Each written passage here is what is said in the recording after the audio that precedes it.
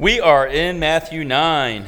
So we have already had, as Mitch shared, just a very full morning. Very grateful to have had Pastor Butch and Susan Hudson. Pastor Butch pastored here for I think, over 18 years with us this morning. Just so good to see them and to be able to celebrate so much of what they had laid the groundwork for. We know the Lord has done the work, but He has worked mightily through many, and they are two at the top.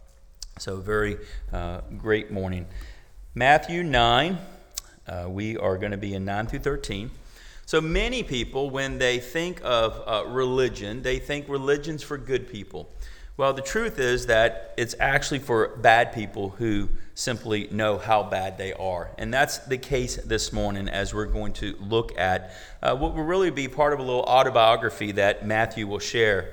Augustine, 4th century theologian, says this: "Lord, save me from that wicked man myself." John Wesley wrote, "I am fallen short of the glory of God. My whole heart is altogether corrupt and abominable. And consequently, my whole life, seeing an evil tree, cannot bring forth good fruit." And then, as one of the old hymn writers of the 1700s, Augustus Toplady, quite the name, right? Augustus Toplady, who wrote one of the great songs of the faith we know of, Rock of Ages. You know the song? Rock of Ages, clap for me. Let me hide myself in thee. Amen. There you go. Somebody was singing good back there. I could hear it. He wrote this. It's pretty interesting. This is in the 1700s. Wrote this: "Oh, that such a wretch as I should ever be tempted to think highly of himself.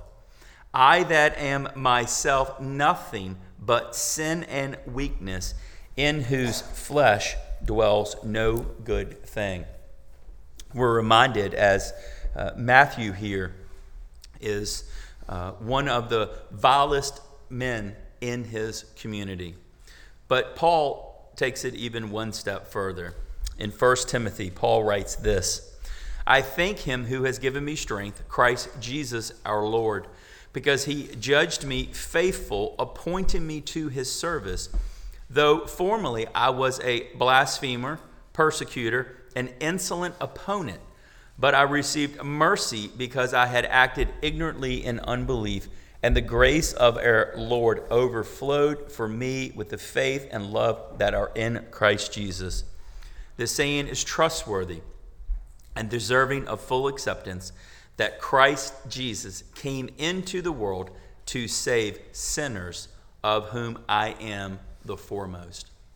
This is the Apostle Paul, understanding that he himself was the chief of all sinners, as he would share about himself. Matthew here, as we're going to read about, understood where he came from. And so the first thing we're going to see this morning is the high call to follow Jesus. Matthew is a tax collector that we're going to share about in a little bit. And Jesus, as we looked last week, has healed a man with paralysis, quite probably his whole life. Remember, he had been brought to Jesus by his 4 friends who literally cut a hole in the roof to lower him down to Jesus. And Jesus healed him physically, but more importantly, Jesus healed him spiritually. He forgave him of his sins. And this created a bit of an uproar amongst the religious leaders as they would cry that Jesus is blasphemed because only God has the authority to forgive sins, and that Jesus here is claiming to be God, who he is. So we don't know whether this is literally the same afternoon, could have been the next day, but sometime very shortly after that, Jesus is going to leave from Peter's house. Most theologians believe that Peter's house is the base of operation now in Capernaum for Jesus and the disciples, and that miracle took place in Peter's house. And so he has left this area and he has walked down along the Sea of Galilee.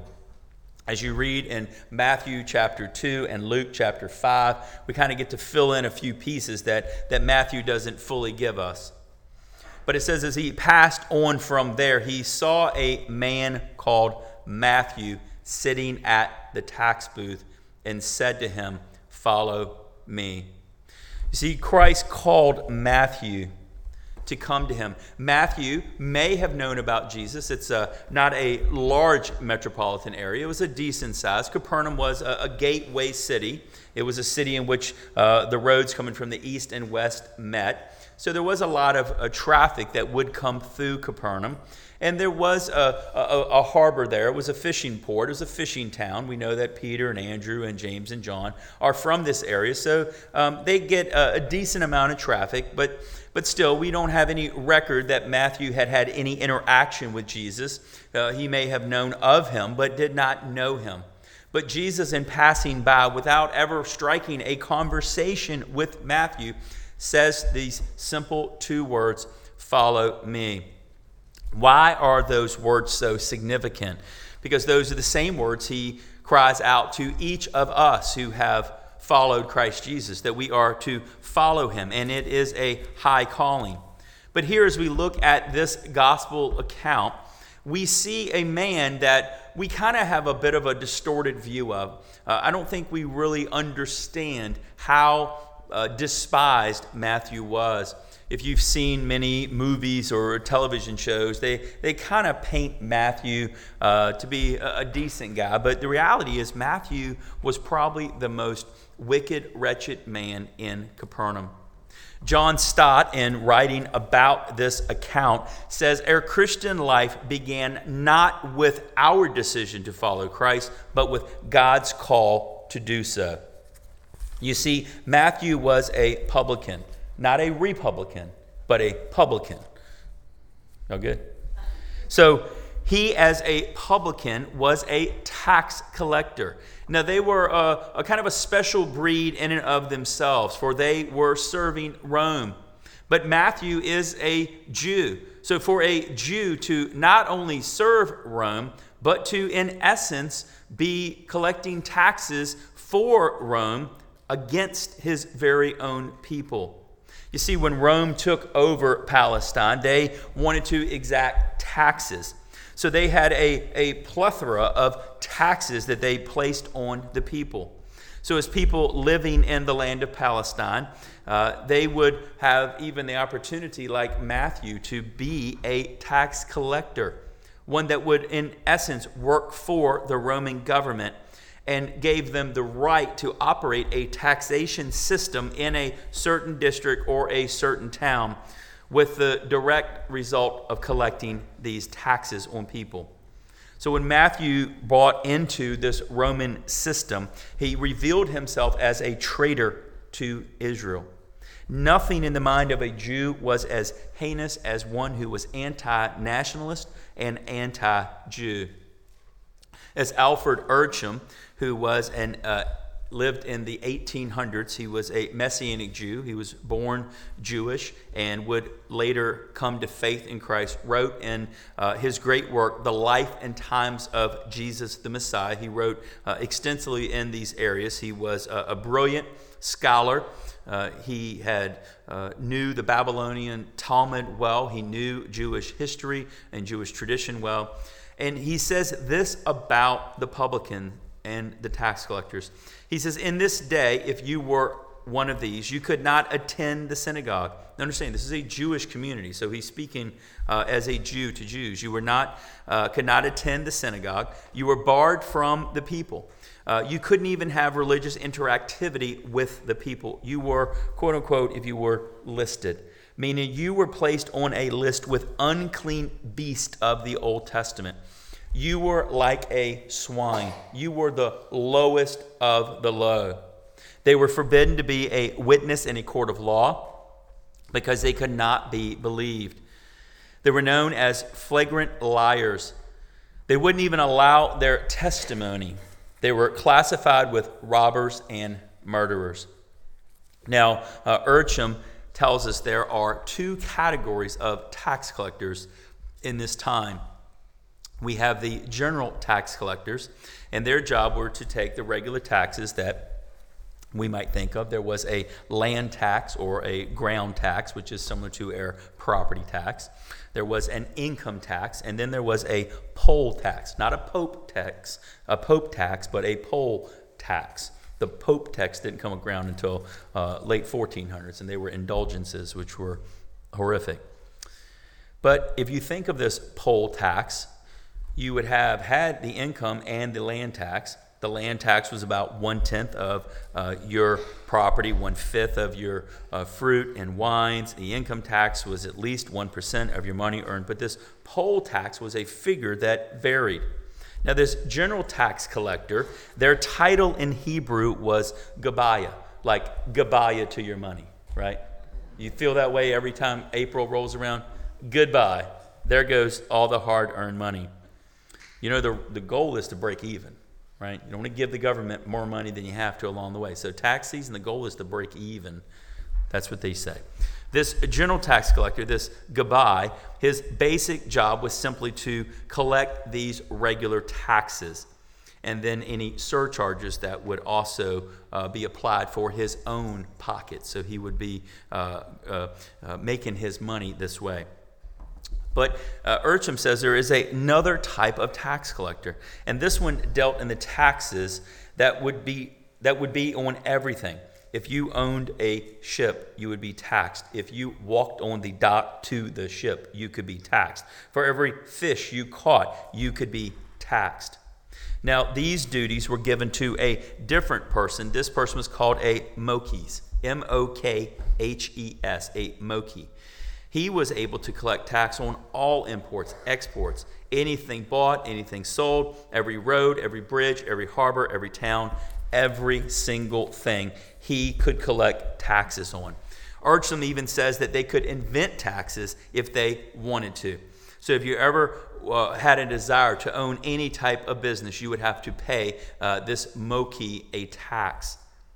And they would literally have the ability to open even letters you may have, anything that could implicate you as owning a business or having any possessions, they could tax you well. So it says that the Gabai were despised. No one likes tax collectors. So if you work for the IRS this morning, we love you. The Mokhis, though, were even more despised. They had unlimited power in how they could abuse the system. They were oppressive and unjust. But if you look at this, he says further that they would be the ones that would be sitting at this crossroads where Jesus finds Matthew. But he goes on to say that even within this camp, there are two kinds. There are one kind called the Great Mokhis, and they were the ones who would hire someone to sit at the table, and they would themselves stay behind the scenes. Basically, they didn't want to get their hands dirty. They would hire someone to collect the taxes. They wanted to at least keep the appearance of a good reputation. But then there was another group that the Hebrews called the small Mokhis. They literally collected the taxes themselves. They would sit at the table. They were too cheap to pay someone else, trying to profit all they could. And they were not concerned about their reputation at all. They did everything themselves. So it was worse to be a Mokhi, but far worse to be a small Mokhi. Well, Matthew was a small Mokhi. He was literally the worst man in Capernaum. As far as the people were concerned, he was the most wretched human being they knew. They hated him.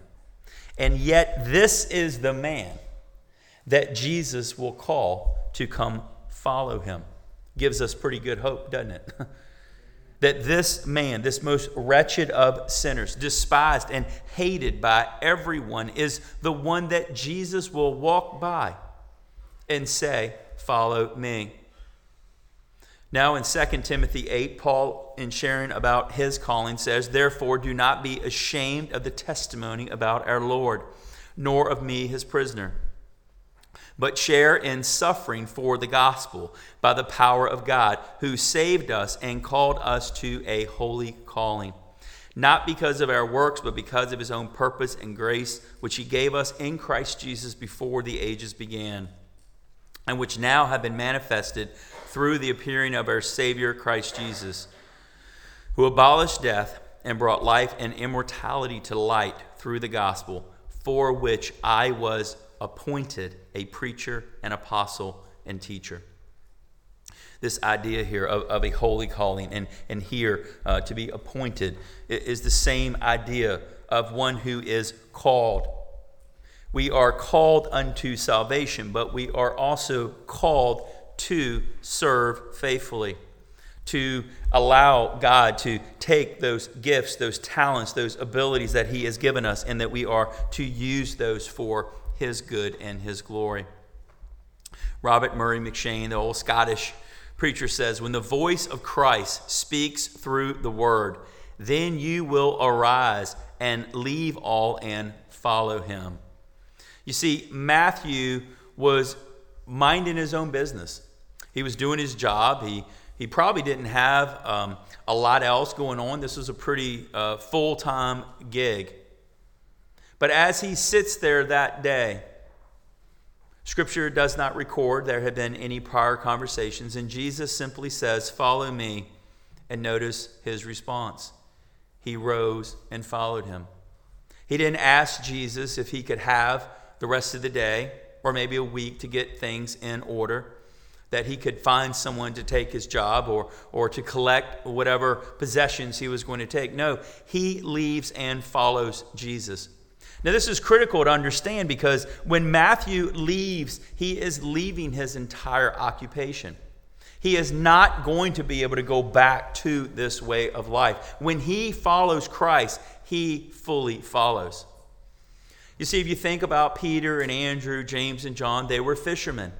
So if things didn't quite work out with Jesus, there was probably a good bet they would be able to return to their livelihoods. They'd be able to go back to, by and large, the life that they had lived. But not Matthew. You see, Matthew, when he got up from that table, there would have been someone right away ready to slip in who would have been just as eager to make money off of extorting others. Matthew would never be the same. When you and I come to faith in Jesus Christ, we should never be the same. We are a new creation. When we follow Christ, we are to follow him completely. I remember when I was serving, we were just volunteering here in this church, just volunteering with the youth. And God had laid on my heart this calling to follow him completely. We had given him, we had come to faith in Christ, but there was more that was in store. We had recently, not that much before that, had moved into the area, had literally moved into our dream house. My wife will love this story. We built this house. It was she designed this house. It was where we were going to raise our family. Well, God had other plans. Amen? Sometimes it don't work out the way we think, and that's a good thing. So we were there serving. Life is going, good job, everything going well. And we knew God had called us, and we were there one day. And so we get the mail from the pastor over at Wins Baptist. I mean, really, we get the pastor's mail. So we're opening everything and reading all this stuff in his mail. I'm just kidding. We didn't open his mail. It's a federal offense. You don't open other people's mail. You go to jail for that, David. It's punishable. But he had a Herald Progress. Anyone here still get the Herald Progress?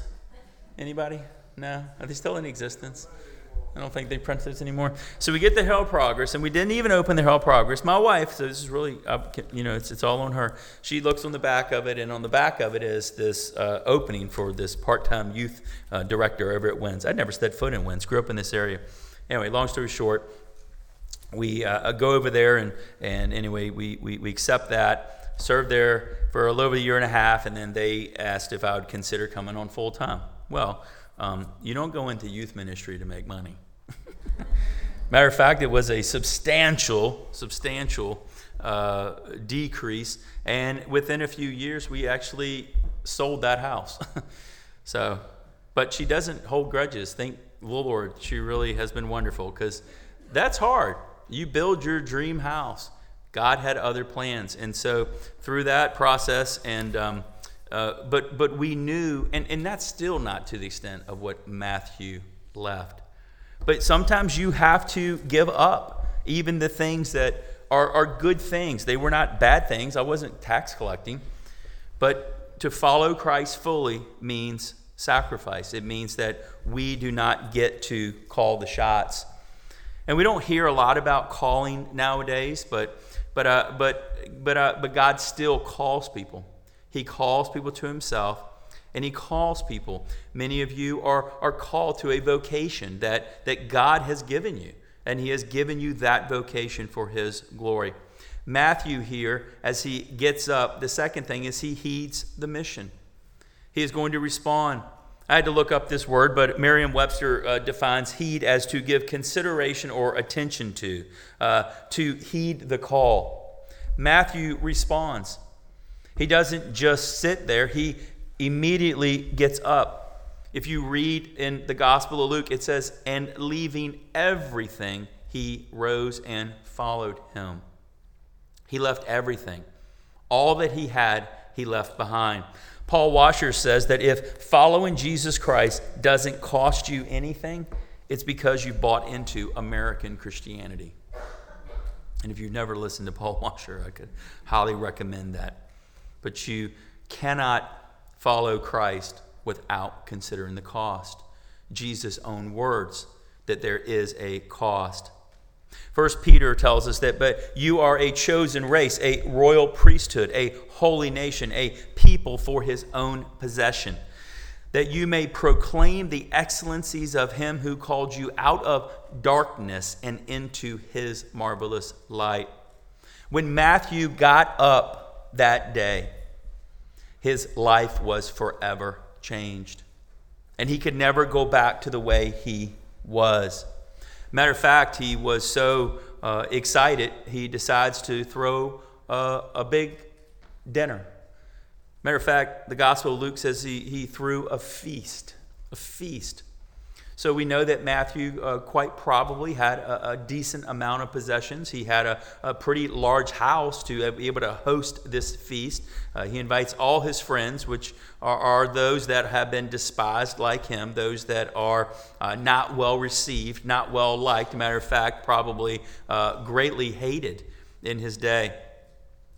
But if we, like Matthew, are to surrender to Christ, then that means we have to surrender our will. Our will to God's will. What God's will is should be our will. And whatever it is that he has called you to do, we should do so to ultimately bring honor and glory to God.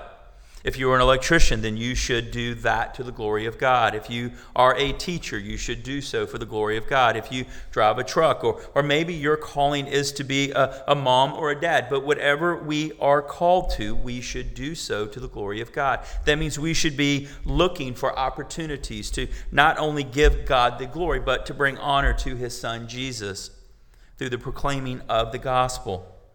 A.W. Tozer says that if I am to wholly follow the Lord Jesus Christ, I must forsake everything that is contrary to him. That's easier said than done, amen? But if I am to wholly follow the Lord Jesus Christ, I must forsake everything that is contrary to him. We see this played out in the Gospel of Luke in the 18th chapter, in the story of the rich young ruler. The rich young ruler, it says, had many, many possessions. And he said, what must I do to follow you? And Jesus told him to go and to sell all his possessions. Now, that's not what he's probably told maybe nobody in here. But he did at that time. And it says the rich young ruler went away sad. But notice further in this same passage in Luke 18 in verse 28, Peter says this. He says, see, we have left our homes and followed you. He says, we've given up a lot. We have sacrificed.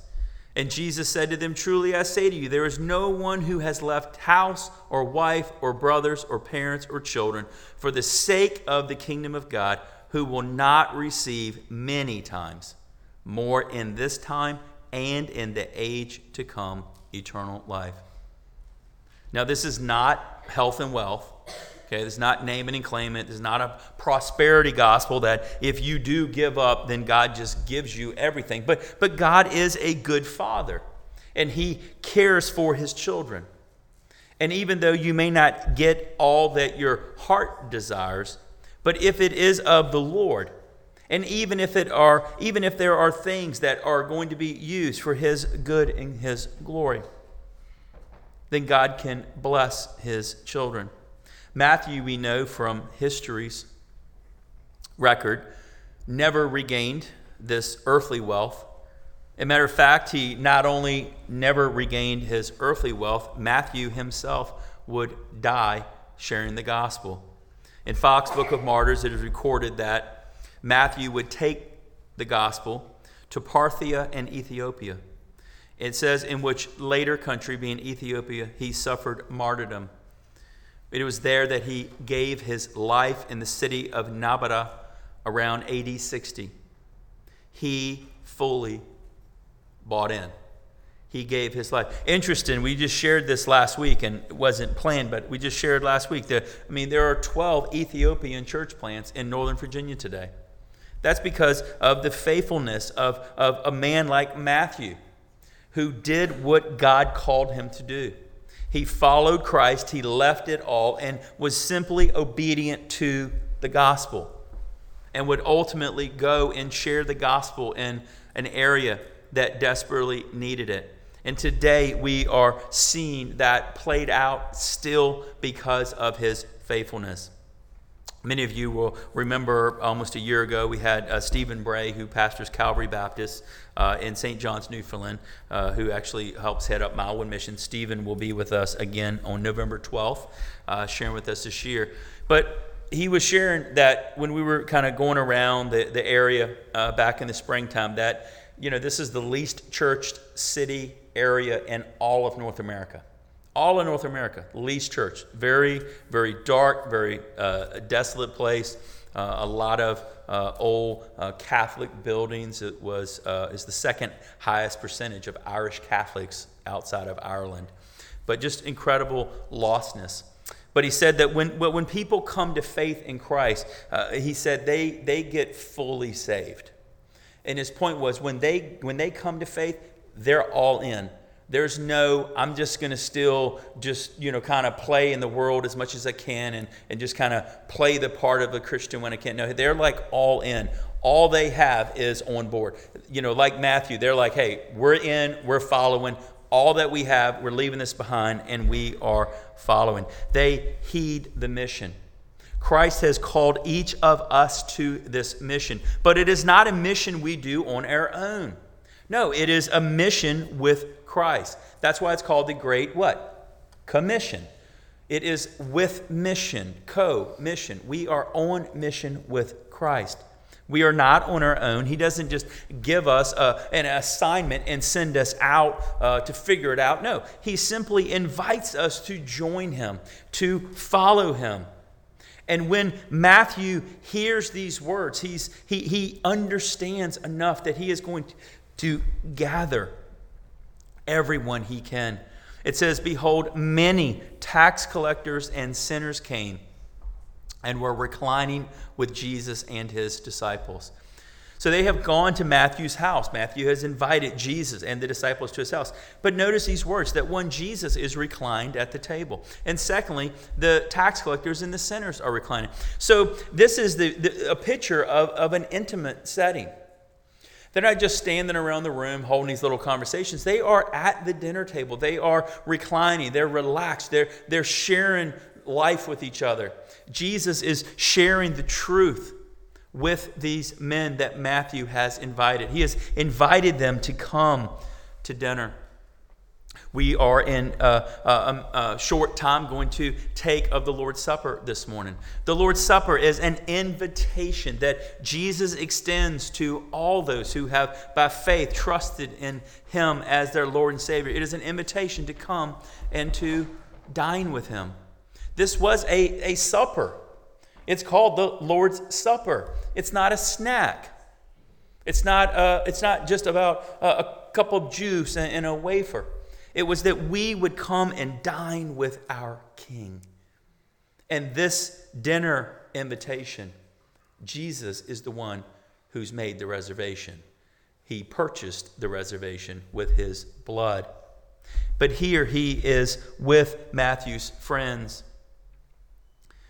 So he heeds the mission, but he is the hope for the hopeless. He knows these are those who are most in need. They're all in need, but he knows that they are those that society has already cast aside as wretched. They know they are unrighteous, as opposed to the religious crowd that we see in verse 11. It says, when the Pharisees saw this, they said to his disciples, "Why does your teacher eat with tax collectors and sinners?" Have we ever been accused of that? Has anyone ever accused you and I of eating with a sinner? You're a Christian. What are you doing with that person? Why did you invite that lost neighbor over your house? You know he's been stealing from you, or he says bad things. Why did you do that? Simple. It's because it's what Jesus did. You remember the whole WWJD, what would Jesus do? Well, let's just do what he did in the Bible. What if we actually had this burden for the lost? That we actually invited them into our home, or invited them to lunch or to dinner. We like to go out to do those things, but when's the last time you did so with someone who did not know Christ? He was committed to reach the lost. In the Gospel of Luke it says, and Levi, which is the same as Matthew, made a great feast in his house. He understood that even that house, that he was probably going to potentially lose, but his house was of the Lord. You've heard the old saying, the church is not a museum for saints, it's a hospital for sinners. But the truth of the matter is, she is a morgue for the dead. Because we, prior to faith in Christ, the Bible says, are spiritually dead. We are dead men walking.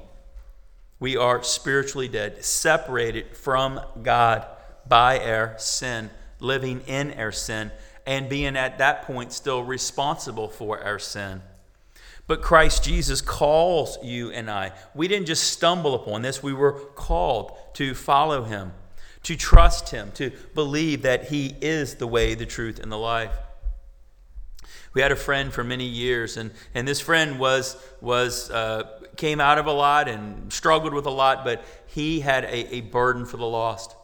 And he would always open his house for people to come to hear the gospel. He would always be like, "Hey, come on over. I've got this, group of heathens coming over." He didn't use that language, but he would say, "I got this whole group of people coming over. I want you to come over and I want you to tell them about Jesus." But he was sincere in that he wanted people to hear the gospel. So my challenge this morning is to look around you, not like here right now. Although if you came with someone that you're not sure, you start there.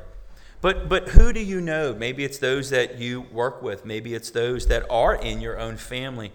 Maybe it's those that you have a neighbor. Who can you invite to share the gospel with? Who can you invite to the dinner table? Because that's where we gather for the most intimate occasions. That's where we gather as a family. We share about what's going on in our lives. We encourage one another. But how can we live this life without sharing this good news? Matthew's life and reputation was forever changed. Paul reminds us in 2 Corinthians that therefore, if anyone is in Christ, he is a new creation. The old has passed away. Behold, the new has come. All this is from God, who through Christ reconciled us to himself and gave us the ministry of reconciliation. That is, in Christ, God was reconciling the world to himself, not counting their trespasses against them, and entrusting to us the message of reconciliation. Therefore, we are ambassadors for Christ, God making his appeal through us. We implore you, on behalf of Christ, be reconciled to God. For our sake, he, being God, made him, Christ, to be sin, who knew no sin, so that in him we might become the righteousness of God. Jesus was countercultural. He went against the grain. He didn't do what was the norm. Even in this facet, a rabbi in this day would have simply sat and waited for a student to come along, and they would ask the rabbi if they would teach them, if they could learn from them. No, Jesus sought out his students. This big word is a peripatetic. A peripatetic rabbi was basically one who traveled from place to place. He didn't work particularly in any one area very long. Here he does have for a short season. His base is in Capernaum, but we know he travels around. And as he is traveling, he is teaching, he is modeling, he is setting the example for his disciples. They are seeing the way he interacts with the lost. They see the way that he spends time with the Father. And as they witness this, they in turn go forth and do the same. We are called to follow Christ, but we are called to live a life that points to Christ. How can we do so? We do so by growing in Christ. We do so by engaging the lost. Now, that doesn't mean you just show up in the worst possible environment that you shouldn't be in, but you have people in your midst that need the gospel. Could you imagine a doctor that never got his hands dirty? A doctor that didn't want to treat you because he was fearful of catching a germ or a disease? Can you imagine a surgeon that didn't actually do surgery? It'd be crazy.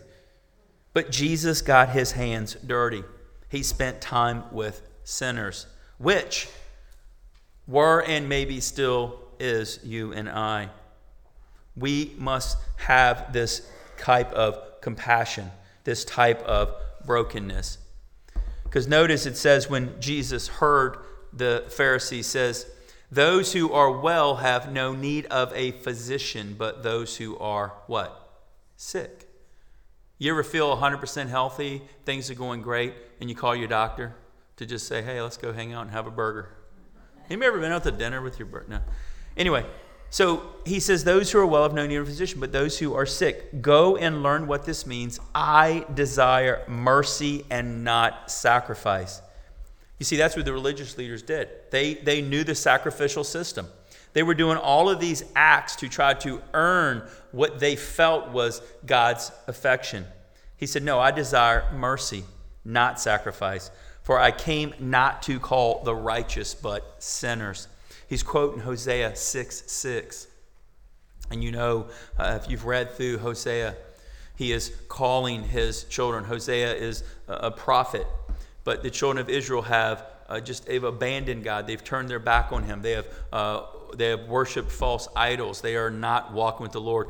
But God in his graciousness is sending them Hosea and other prophets to call them back to himself, where he is trying to restore them. They have committed adultery. They are idolaters. They are completely abandoned all that God has done for them. But that is you and I. You and I were not looking for God. We, like Matthew, were sitting there minding our own business, and Christ called you. But Christ doesn't call you to then just continue to sit. God calls you to a mission, his mission. We're getting ready to finish here, but Charles Spurgeon says this: the gospel is preached in the ears of all. It only comes with power to some. The power that is in the gospel does not lie in the eloquence of the preacher. Otherwise, men would be converters of souls. Nor does it lie in the preacher's learning. Otherwise, it would consist in the wisdom of men. We might preach till our tongues rotted, till we should exhaust our lungs and die. But never a soul would be converted unless there were mysterious power going with it. The Holy Ghost changing the will of man. Oh, sirs, we might as well preach to stone walls as to preach to humanity, unless the Holy Ghost be with the word to give it power to convert the soul. If we are faithful and we trust the Lord, then we will share the good news. We will share the word of God, the truth. We cannot save anybody, but we can proclaim the truth.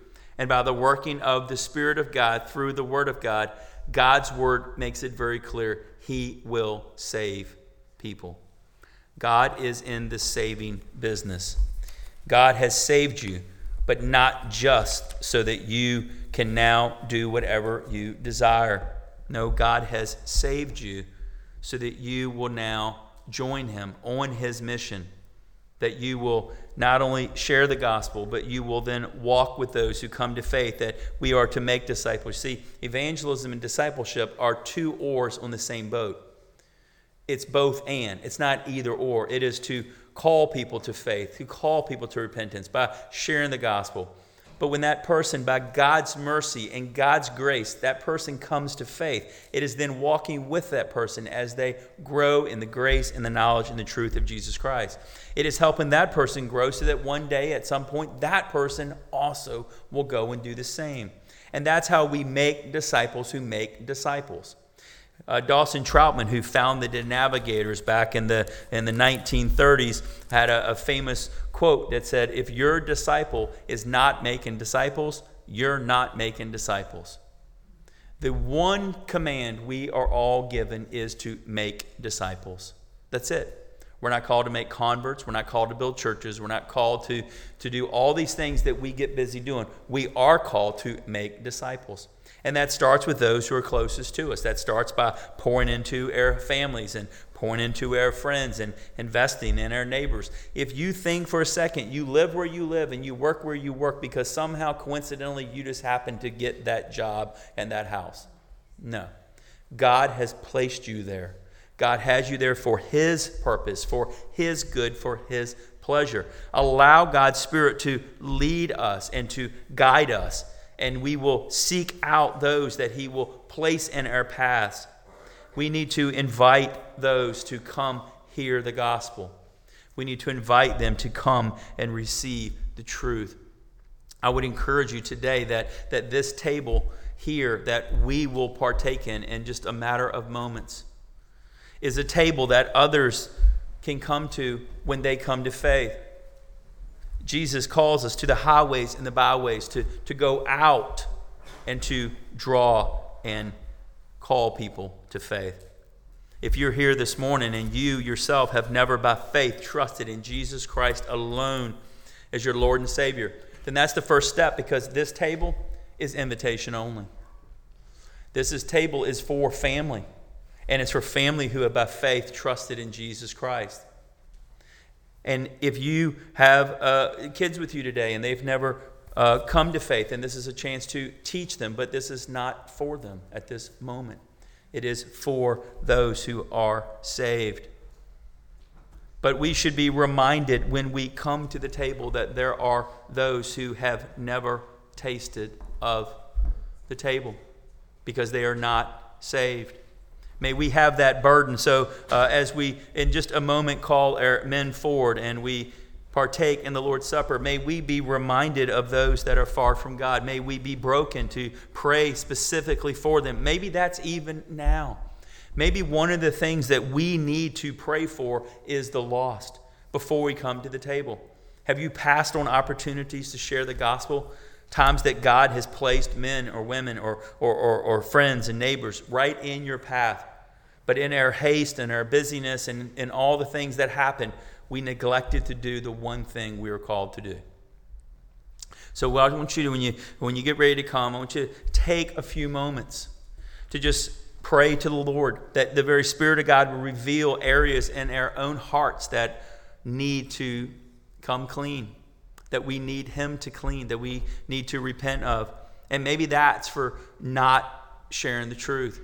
Maybe we have neglected what it is that God has called us to do.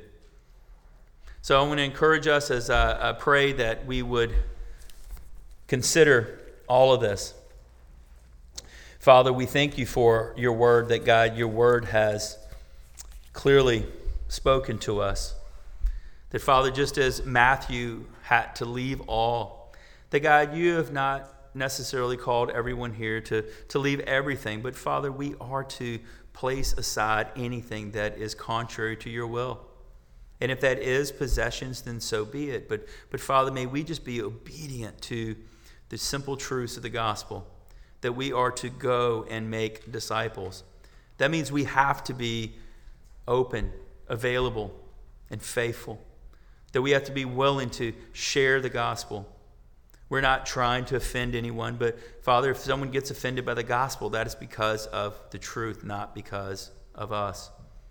But Father, may we be broken for the lost. May we have a deep burden that breaks our heart for those that are far from you. Many are in our own homes and neighborhoods.